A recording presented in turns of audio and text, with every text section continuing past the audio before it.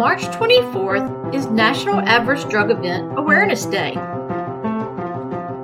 National Adverse Drug Event Awareness Day shines a light on the fourth leading cause of death in America, which is adverse drug events. Adverse drug events include medication errors, medication side effects, allergic reactions to medications, and medication overdoses. Adverse drug events account for 3.5 million physician office visits per year, account for 1 million emergency department visits per year, account for 2.2 million hospital admissions per year, account for $136 billion in U.S. healthcare costs per year. The American Society of Pharmacovigilance, ASP, is a 501c3 nonprofit organization whose mission is to rapidly and dramatically reduce the high rate of suffering and mortality due to adverse drug events in the United States. ASP encourages patients to share your personal adverse drug event story using the hashtag ADEawareness. ASP encourages healthcare professionals to share your personal story of how you prevent adverse drug events every day using the hashtag ADEhero. ASP encourages healthcare organizations to share your organization's story about championing for patient safety using the hashtag ADEchampion. Please help the American Society of Pharmacovigilance erase adverse drug events. You may just save a life.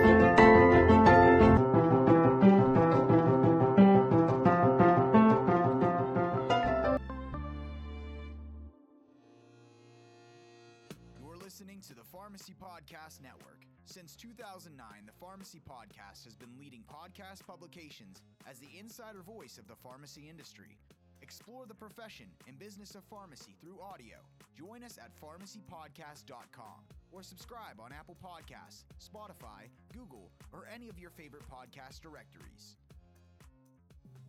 This is the PGX for Pharmacists podcast. We believe pharmacists are the best positioned providers to lead in PGX. Pharmacogenomics is the study of how genes affect a person's response to drugs. This relatively new field combines pharmacology and genomics to develop effective, safe medications and doses that will be tailored to a person's genetic makeup. This podcast is dedicated to pharmacists with an interest in learning more about the data analytics, industry trends, and evidence-based usage of pharmacogenomics. Welcome to PGX for Pharmacists, part of the Pharmacy Podcast Network. Hello, everyone. I'm your host, Dr. Becky Winslow, and you're listening to the PGX for Pharmacists podcast that Whelp Magazine recognized in 2021 as the 9th most listened to genetics podcast in the world. On the PGX for Pharmacists podcast, we explore all things pharmacogenomics related, and our mission is to educate and advocate for pharmacogenomics. I accomplish this mission through exclusive interviews with highly qualified and well-experienced pharmacogenomics industry leaders, such as today's special guest. I couldn't be more excited. You guys are going to love this guest that we have today. He is so well versed in pharmacogenomics. He has so much work experience. I'm extremely pleased to introduce to you guys Dr. Jeffrey Shaman. Jeff is the Chief Science Officer at Coriell Life Sciences, and they are an international leader in precision medicine that I'm sure most of you are familiar with. So thank you, Dr. Shaman, for joining us on the podcast today. I'm excited to bring today's topic to our audience, as I know they're going to appreciate learning the importance of population health level pharmacogenomics programs versus one-off pharmacogenomics tests, and how clinical decision support software that integrates pharmacogenomics data into the patient's medication therapy management is a key tool to scale and optimize population health level pharmacogenomics programs. So let's get started. I like to start my podcast episodes by letting the guests define for the audience. This is really important for me. What qualifies you as a PGX expert? If you don't mind, could you please tell us about your extensive education that I alluded to earlier and your extensive work experience in pharmacogenomics? And we would really love to hear what your journey was in the PGX industry from your first experience until your current position. Awesome. Well, thank you so much, Becky, for inviting me to talk about something that's near and dear to my heart, and I know that's near and dear to yours as well. So to kick us off, I received my doctoral degree from the Johns Hopkins University School of Medicine, Pharmacology and Molecular Sciences Department. My research has always centered around DNA. At the time, it was in the oncology space and epigenetics and looking at nuclear structure and function. I also received a Master's of Science degree from the University of Medicine and Dentistry of New Jersey, which is part of Rutgers, in cell and developmental biology. But throughout my career, I've always wanted to take all of this information on DNA to make it useful for the patient in a really scalable fashion. So as far as my work experience before working here as the Chief Science Officer at Corio Life Sciences, I held a faculty position at the University of Hawaii at the Institute of Biogenesis Research. Fantastic opportunity. If you guys get out there, tell everybody I say hello. And I did that before serving a fellowship at Harvard Medical School and implementing a translational research program at the Beth Israel Deaconess Medical Center and Bedford Stem Cell Research Foundation. And at all of those places, it was always about genetics. It was always about the patient and making that leap in translational medicine. I also have a fantastic opportunity, and I'm an active member in a bunch of consortia that we'll probably get to a little bit later, but the Clinical Pharmacogenomics Implementation Consortium, the CPIC group that I think a lot of your listeners know about, and the STRIPE collaborative community that's standardizing laboratory practices in pharmacogenomics, and the Personalized Medicine Coalition and Pharmacogenomics Global Research Network and other organizations that are like-minded in making sure that our patients get to use these interesting new science and technology to benefit their health. Absolutely. Those are great groups to be a member of. And I also am a member of those, and they are very critical to our mission to describe to help our patients. So now that you've qualified yourself as a PGX expert for our audience, let's discuss your current pharmacogenomics work. Could you elaborate for us? Some of our audience members may not be well aware about Corio Life Sciences and what you guys do, and how you actually are bridging that gap between genetic science and the clinical applications that actually help those patients that it's our mission to help. Yeah, absolutely. So Corio Life Sciences was born out of the Coriell Institute for Medical Research, which was founded, I believe, in 1953. So we're talking about almost 70 years of cutting edge research. We had a study there called the Coriell Personalized Medicine Collaborative, and that started about 13 years ago. And the goal of that was to understand best practices for getting genetic information out to both physicians and patients.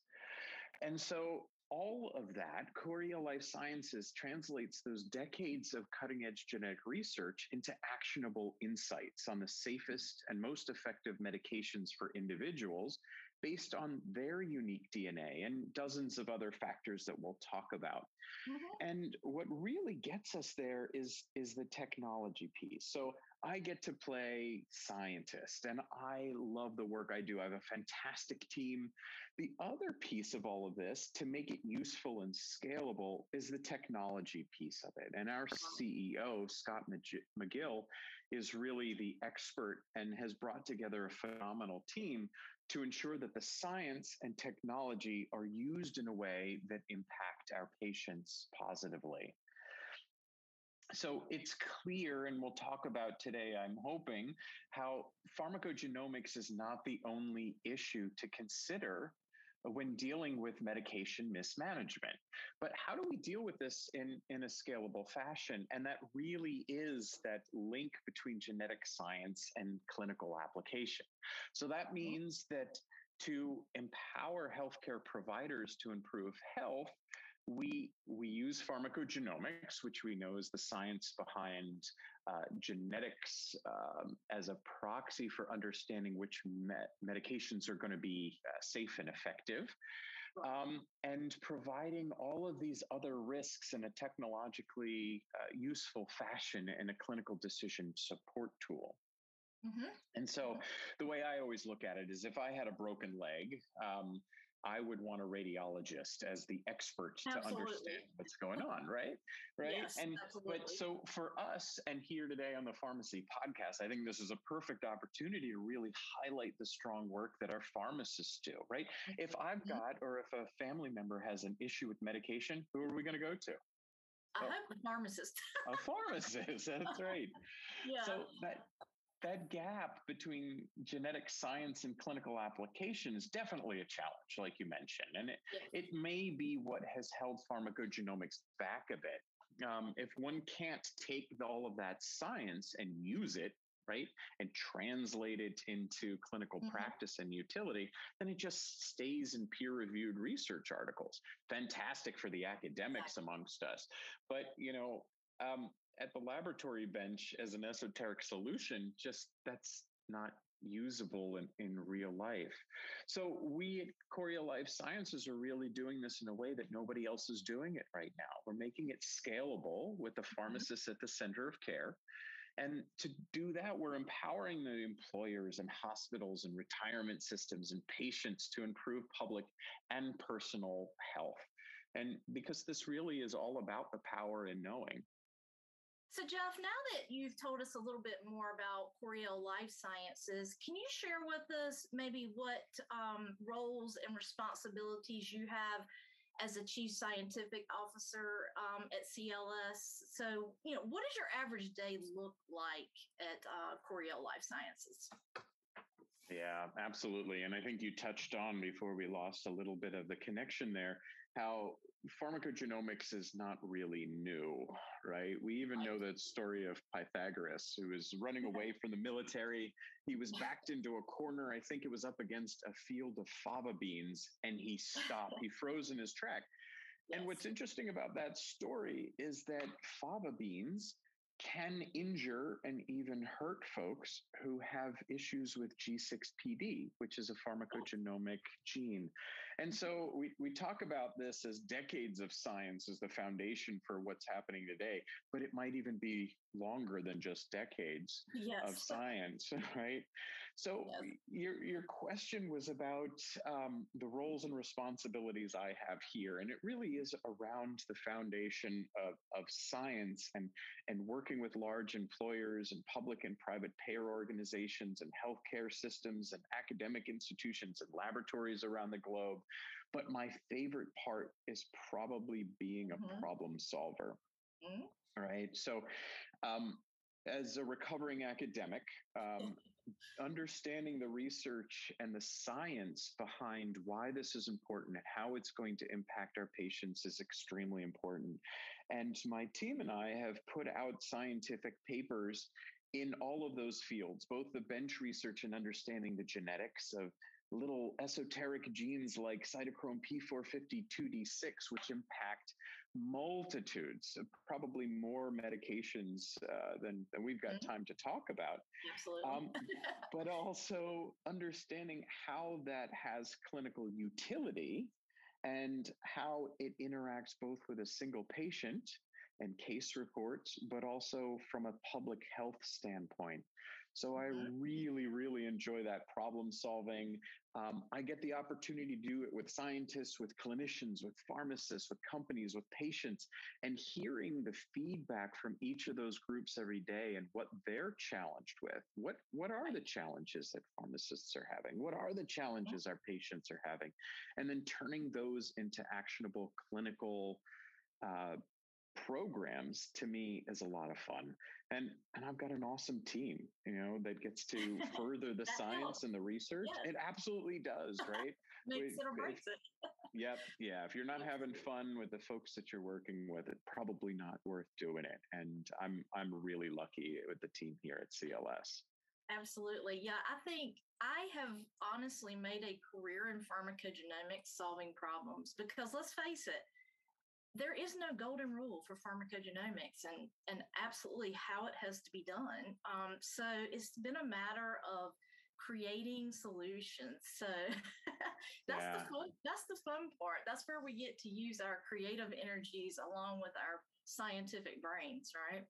Absolutely. And there's so many moving parts and Yes. and considering, right, education, both of the patient and the healthcare provider, and all of this is really, really important. Absolutely. Absolutely. And it's critical to get it right. And that's what you guys have done. So, speaking about getting pharmacogenomics accurate, let's talk about your personal mission to empower the most precise medical care worldwide. And like you mentioned a little bit earlier, the public health aspect of delivering personalized medicine at scale, because, I mean, a pharmacogenomics test for one patient is, I mean, it's great. We're not knocking that, and we want that patient to have their individual test. But for the good of all, we want to be able to scale this to a population health level and to address those public health issues of adverse drug reactions and non-therapeutic outcomes so that we're helping with those rising healthcare costs. And it's not just the patient, it's public health. Yeah, you touched on a lot of points there. Let's break this down a little bit together. Yeah. So to me, scalability is definitely leveraging pharmacogenomics and pharmacists to do the most good, right? And that really means using both the technology and the science to provide the best of available care. And I think you touched on it really well then, that making an impact on more people's lives is a population health piece. And in doing that, we're also affecting individuals' lives. And so we know that healthcare's quadruple aim is really an attempt at addressing each one of those. So that quadruple aim addresses better outcomes for our patients and population health. The improved quality care, that's the improved patient experience and making sure that they're getting out of personalized medicine exactly what they want, right? We need to be asking our patients, what do you need out of this? It might not be feeling the best. It might be playing with the grandkids, right? Exactly. And so we have to, we've got to balance those clinical aspects. But there's also taking into account the finances of all of this and lowering the cost of care, just like you said, right? And that's the economics part of what we call ECHO, which is economics, clinical and humanistic outcomes. So decreasing pharmacy spend, total healthcare spend, out-of-pocket spend, right? For the betterment of our healthcare system, we want to drive those costs down. And the fourth piece of the quadruple aim is care team well-being and improving the clinician experience. So to do that, like we talked about, there's a lot of moving parts, but having a good process and technological infrastructure is what's going to ensure that this works well. And what we've done here at CLS to ensure that is the very front end of that infrastructure ensures that the science and the clinical utility is appropriate and usable. And we have this knowledge base, and like we mentioned, decades of research and research papers like our PHASIS process that helps us validate what in the peer-reviewed literature, what in drug labels, what of the clinical guidelines is important and useful, and making sure that that gets to the patient. Then the centerpiece, right, or the next piece is probably more accurate, is laboratory genetic testing, right? So genetics in pharmacogenomics space doesn't change over the life of the patient. So right now, the costs have come down for genetic testing. And so doing a broader genetic test is more appropriate, it's cost effective, and it allows the technology then to be more future-proofed. So it might be a specific gene and drug combination, doesn't have the clinical utility that we'd like it to. So it doesn't end up in a report.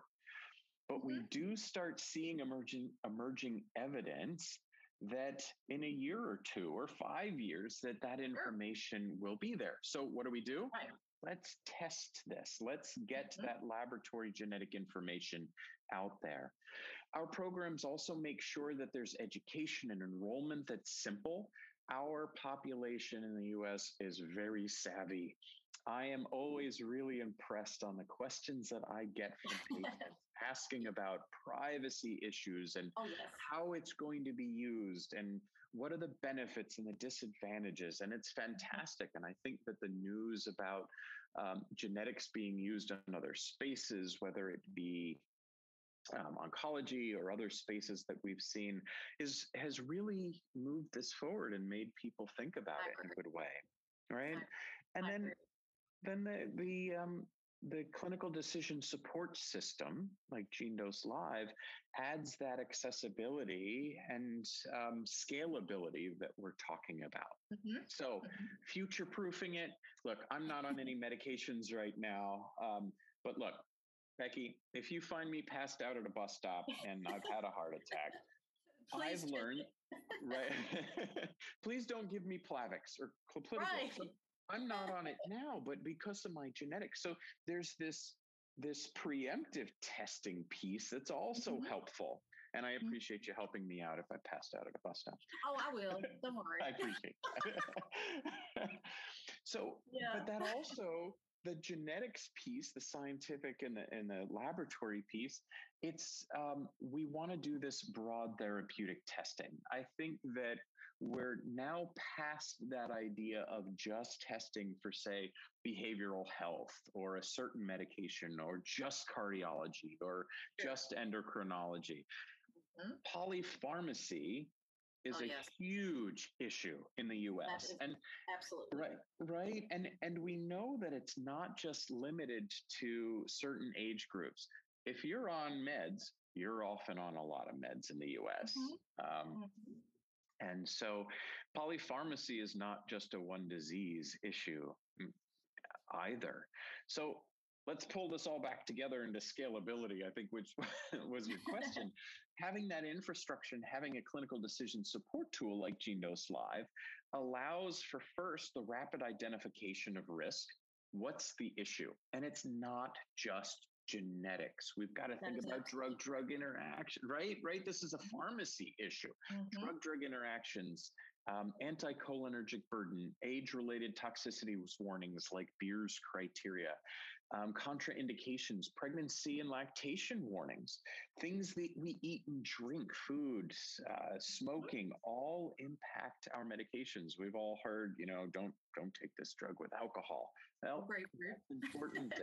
And those risks are there, and the pharmacist needs to do this and do it fast. So an infrastructure that can handle all of that information, make sense of it, and then utilize it in full groups, whether it be employer populations or retiree populations or just public health in general.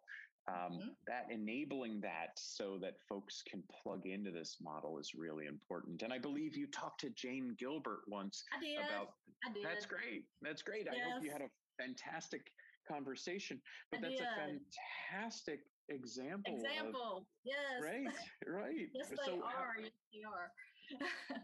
Yeah, there was over 10,000 people enrolled in that program that saw the benefit of pharmacogenomics plus this complicated or comprehensive medication management that we're talking about, and bringing it all together. So it's Yes, I had the privilege of working with them, training their pharmacists out in Kentucky. So that was a great experience. They're a great group of pharmacists, and they're very eager to learn more about pharmacogenomics and apply it with your system. So yeah, that was a great experience, and Jane and I became acquainted through that. I want to touch on one thing that I think is really critical to this conversation, and that is I've often had people, practitioners or such say, oh, well, now that I have this pharmacogenomics test, the test results, I know exactly what to prescribe. This is my roadmap. And I think it's critical that we point out that no, pharmacogenomics test is just another piece of that medication therapy management puzzle, or it's a tool in that toolbox. And that is where we think about other considerations, like you mentioned earlier, phenoconversions that result from food or drink or smoking.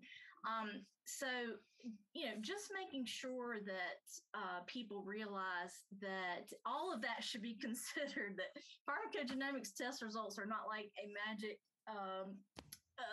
the secret decode for the decoder ring. Yeah, absolutely. So yes, I think that's critical. And that's the great thing about a clinical decision support software, is integrating those different factors. I think that's right, Becky.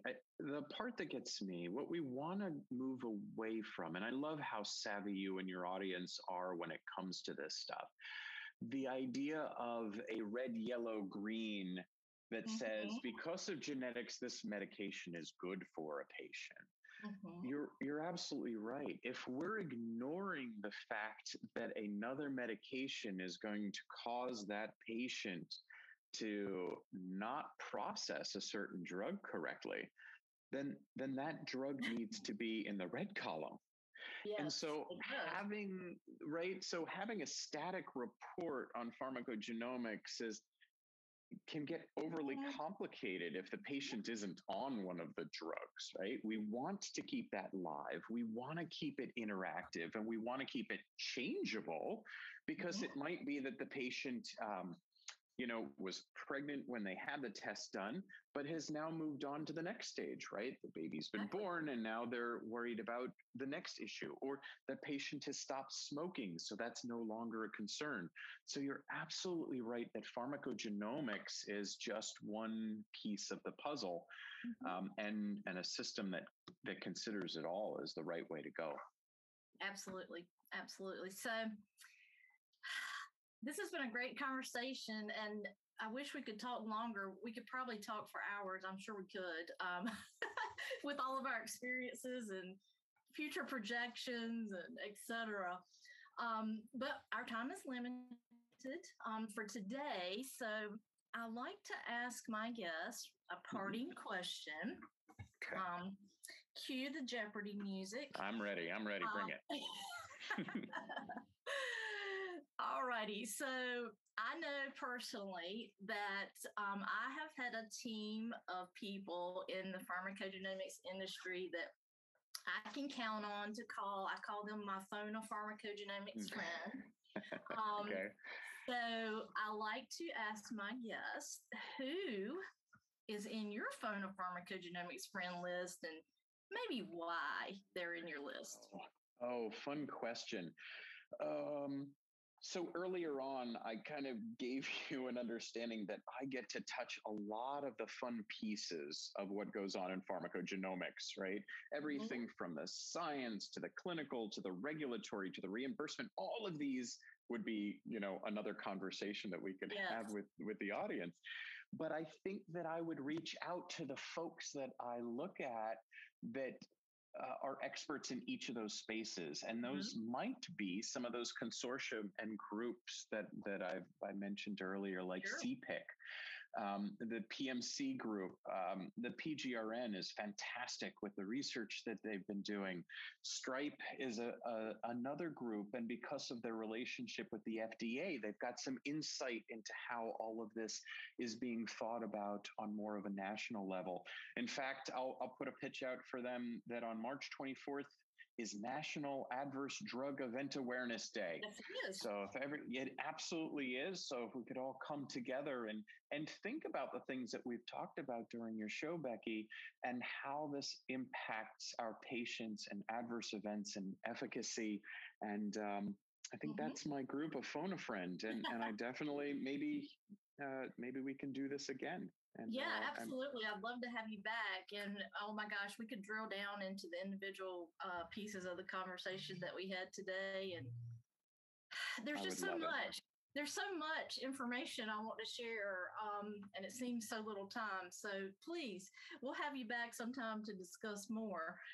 So thank you so much for joining us for this episode. I want to make sure that our listeners know how they can contact you for more information. Maybe they want to put you on their phone of pharmacogenomics friend list. That would be great. I would love that. Thank you. Can you let them know how they might reach out to you further? Oh, sure. So if you go to coriell.com, you'll find me there. That's CORIELL. You can find me on LinkedIn. If you search for Jeffrey A. Shaman or Jeff Shaman, I usually use that middle initial in there. You can find my research articles. You can find me on LinkedIn. I believe I'm on Twitter as well. Shoot me an email. Give me a call. I'm excited to speak with you guys. That's a wrap, everybody. Thanks for your interest in PGX and for spending some time with us. Please share this podcast and leave us a review on Apple Podcasts or Spotify. For all of our episodes, please visit pgx4rx.com. That's pgx4rx.com.